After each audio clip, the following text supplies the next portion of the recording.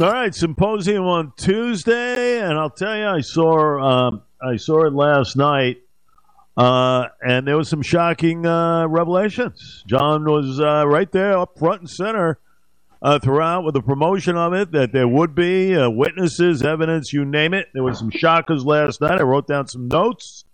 John Ray joins us right now, the attorney for the Gilbert family. John, welcome. Listen, it got my attention and everything else.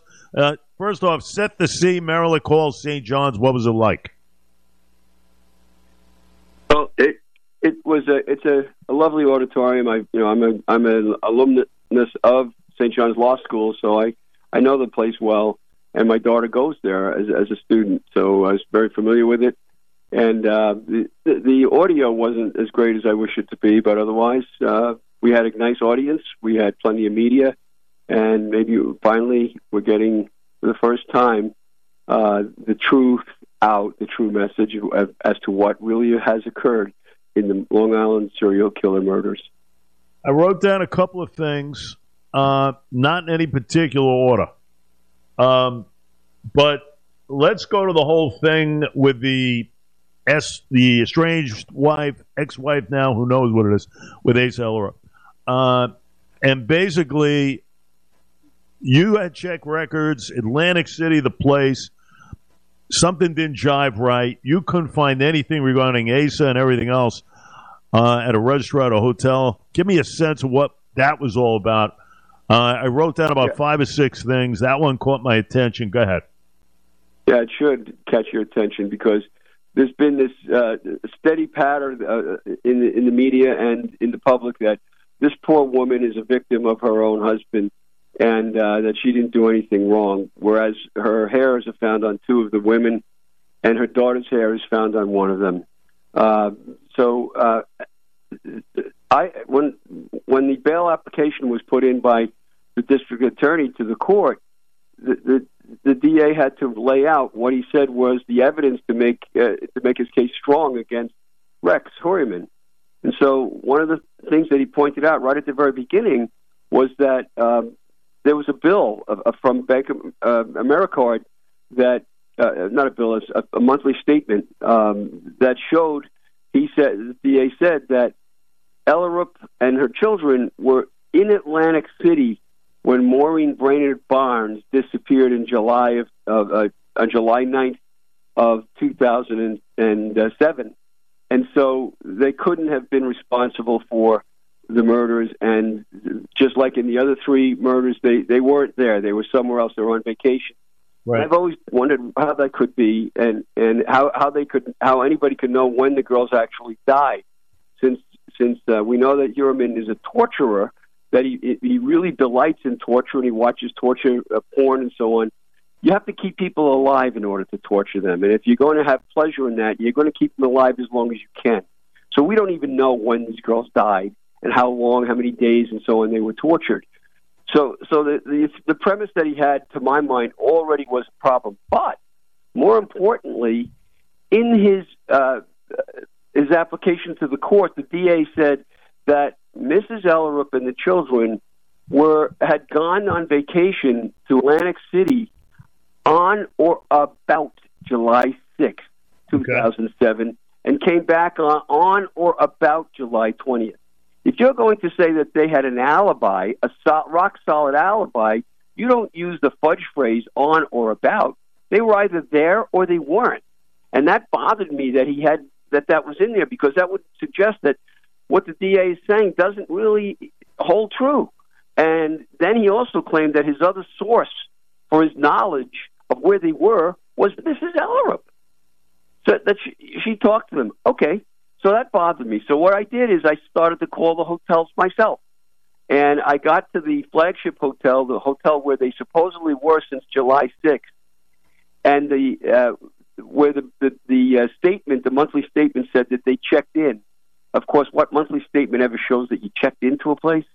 Anyway, it turns out that this was a timeshare place. It wasn't the hotel per se. It was a timeshare, which is a lot easier to check in and out without any problems.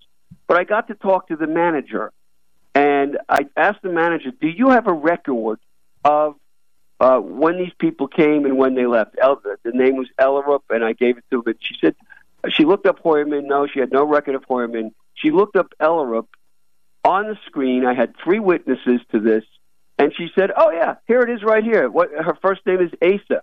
And I said, "Yeah, that's her." And she said, "Yeah," and the charge was $37.40 or some number like that, which was the charge that was entered on that date. And she's looking and she says, "Yeah, that's her." She said, "We have a record. She checked in on July 17th and she checked out on July 23rd." In other words, she was there. She was in Massapequa. She was not in Atlantic City. Let me ask you, though. Complete misrepresentation, and Mrs. Ellerup is part of that lie. John, could she have been elsewhere in Atlantic City and then checked in to that place? Could she have been elsewhere, at another locale? No, because she's using her husband's card, the credit card. You can see all the charges she uses when she does check in. And remember, she is the one, as well as the DA, who affirmed that it was the Flagship Hotel that she checked into, not some other place. Right. So it just isn't that way. And then when you look at the credit card, the charges don't start until she's already checked in, or she's already in Atlantic City days later. There are no other charges there. Right. So she's lying, and the record is not establishing what the DA says. Now, Ray Tierney's a great guy, as you know, and he's my friend, and he's a great DA. He's fed the work that he puts into that. He doesn't do the research. He's got people in the police department who are doing that work. It's the same police department that screwed up the whole case in the first place. Well, listen, we get a sense of that. We get a sense of that. But let me ask you a question. Let me go to this other one I wrote down. And you mentioned it. I'm talking about the hairs. You got a hair found on Asa. You got a hair found on the daughter, Victoria, right? Right. So could that have been just through, kind of an everyday situation where, you have a wife's hair on you? Who knows what happened? The daughter's hair landed on you. I mean, couldn't that just have been by regular circumstances? Or do you see of course it could have been. Of course it could have been. That's the key phrase, could have been. Right. Not is, not automatically was, as it seems the DA has made a grand assumption about. In fact, look at where the hairs are found. Other than the belt, which is very odd that a hair is on the belt, the hairs of Mrs. Ellerup and her daughter are found on the outside of the heads of the victims, of 2 of the victims. On the outside of the heads, all of them are found there, and only one is found on the belt. Now, think about that. Could that mean, just like it could mean this was an accident, could that mean that that their heads were head-to-head with the victims? In other words, the heads were touching each other, which should suggest an awful lot, doesn't it, if that were true? But that's a possibility, isn't it? Well, why are the hairs all found on the heads?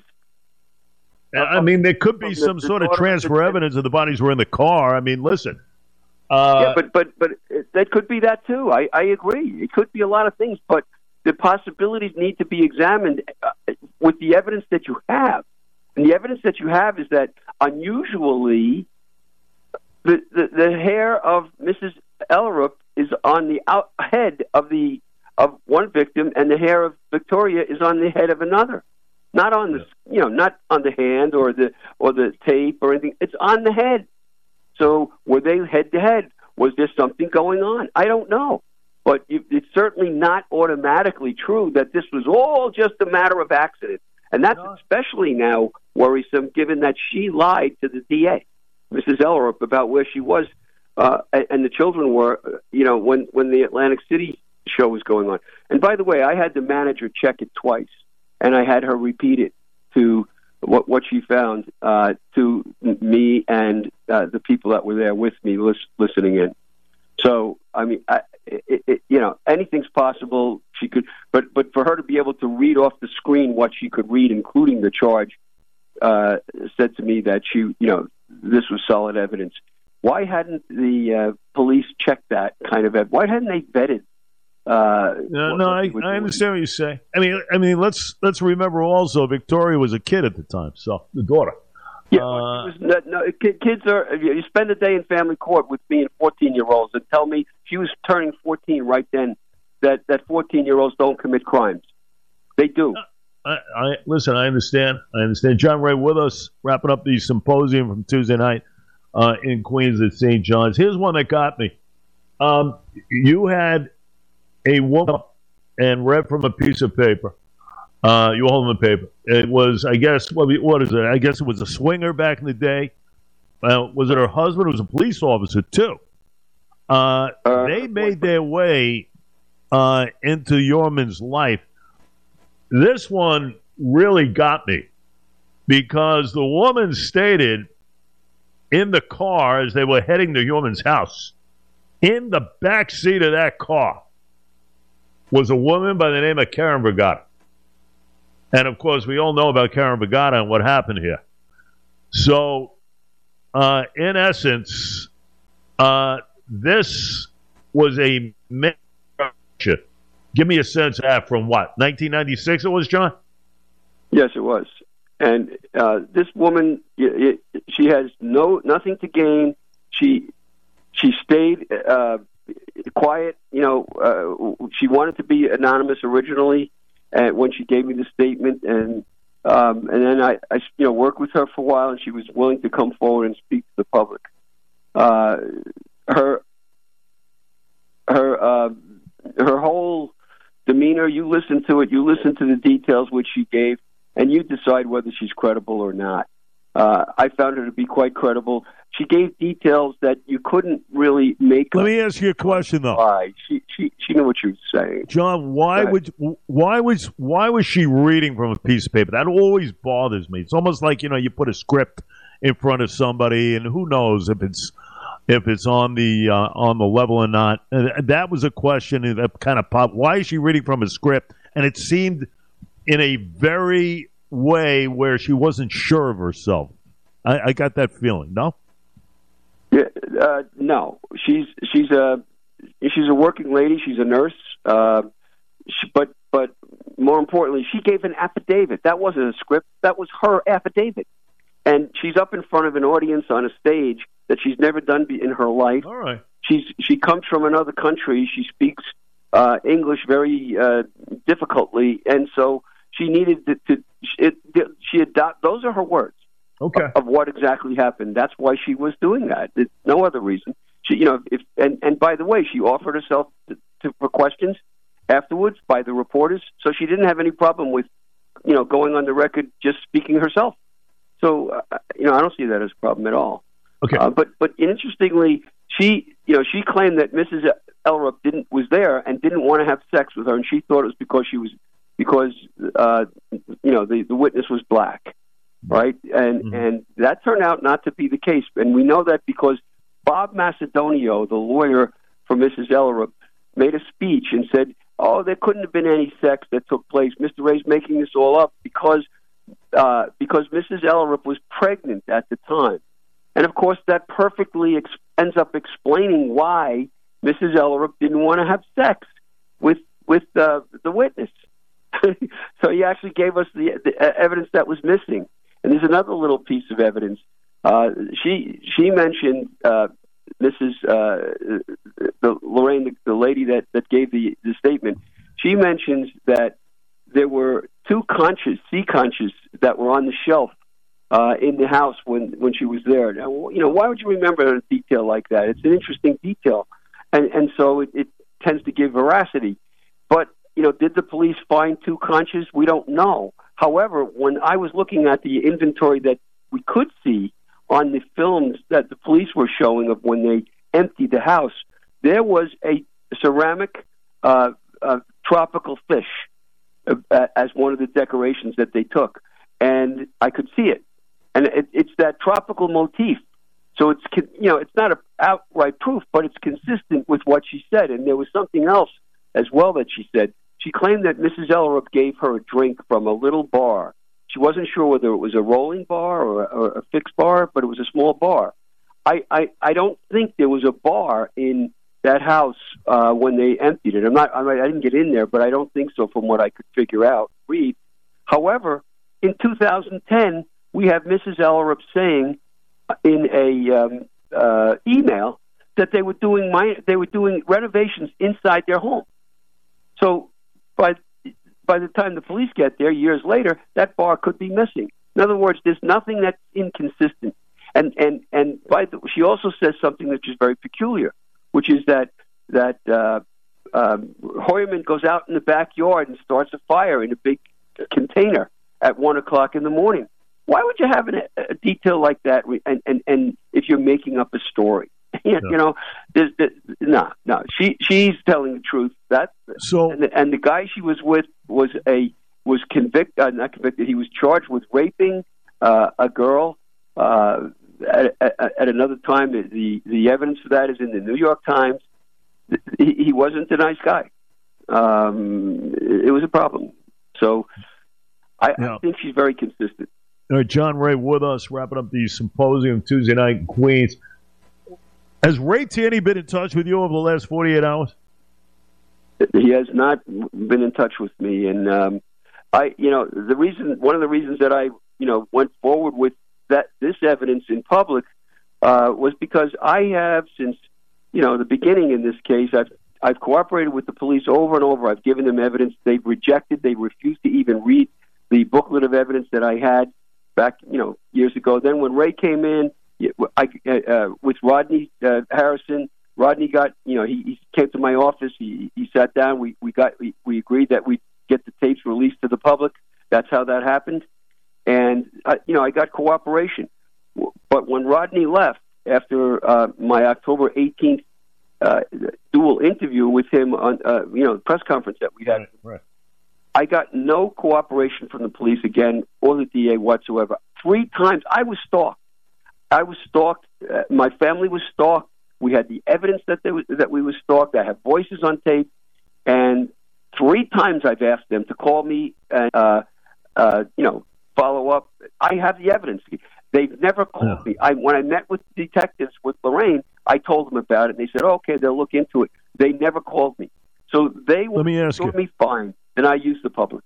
John, what about the cop, the husband of that woman? Read the affidavit the other day. Was he ever arrested? Because he was at the house too, correct? Yeah, he was at the house. He's not been arrested, as far as I know. Whether they even vetted the guy, I would hope they did. But as I said, this fellow was arrested for raping his girlfriend or his ex-girlfriend. I'm not sure which, and for various other crimes. And so there's a record. It's twice reported in the New York Times. Why wasn't anything cited with Vergata in that back scene? Of course, we all know what happened to Vergata just recently. The information came out a couple of months ago, dismembered and everything else. Why hasn't more been made of the fact of the correlation there? I have no idea. I know. Another interesting fact is that Vergata was in a car accident of some kind and got herself busted up pretty badly. And this woman wouldn't have known that. She had no idea of that when she gave her statement.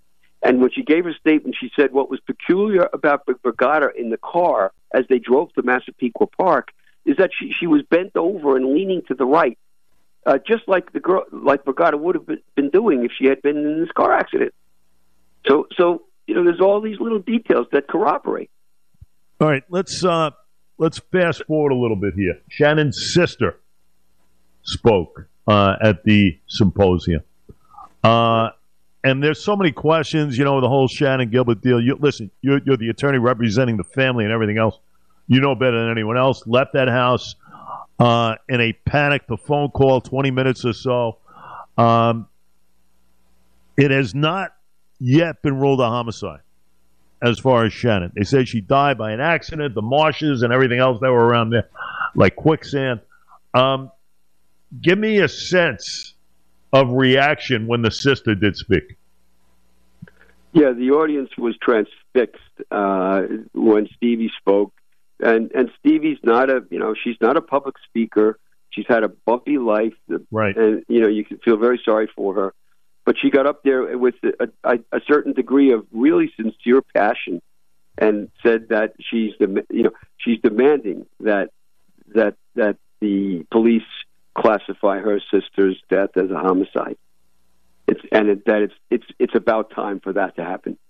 So she had her powerful effect on the audience, and we need this kind of thing to keep this case alive and well and moving the way it should.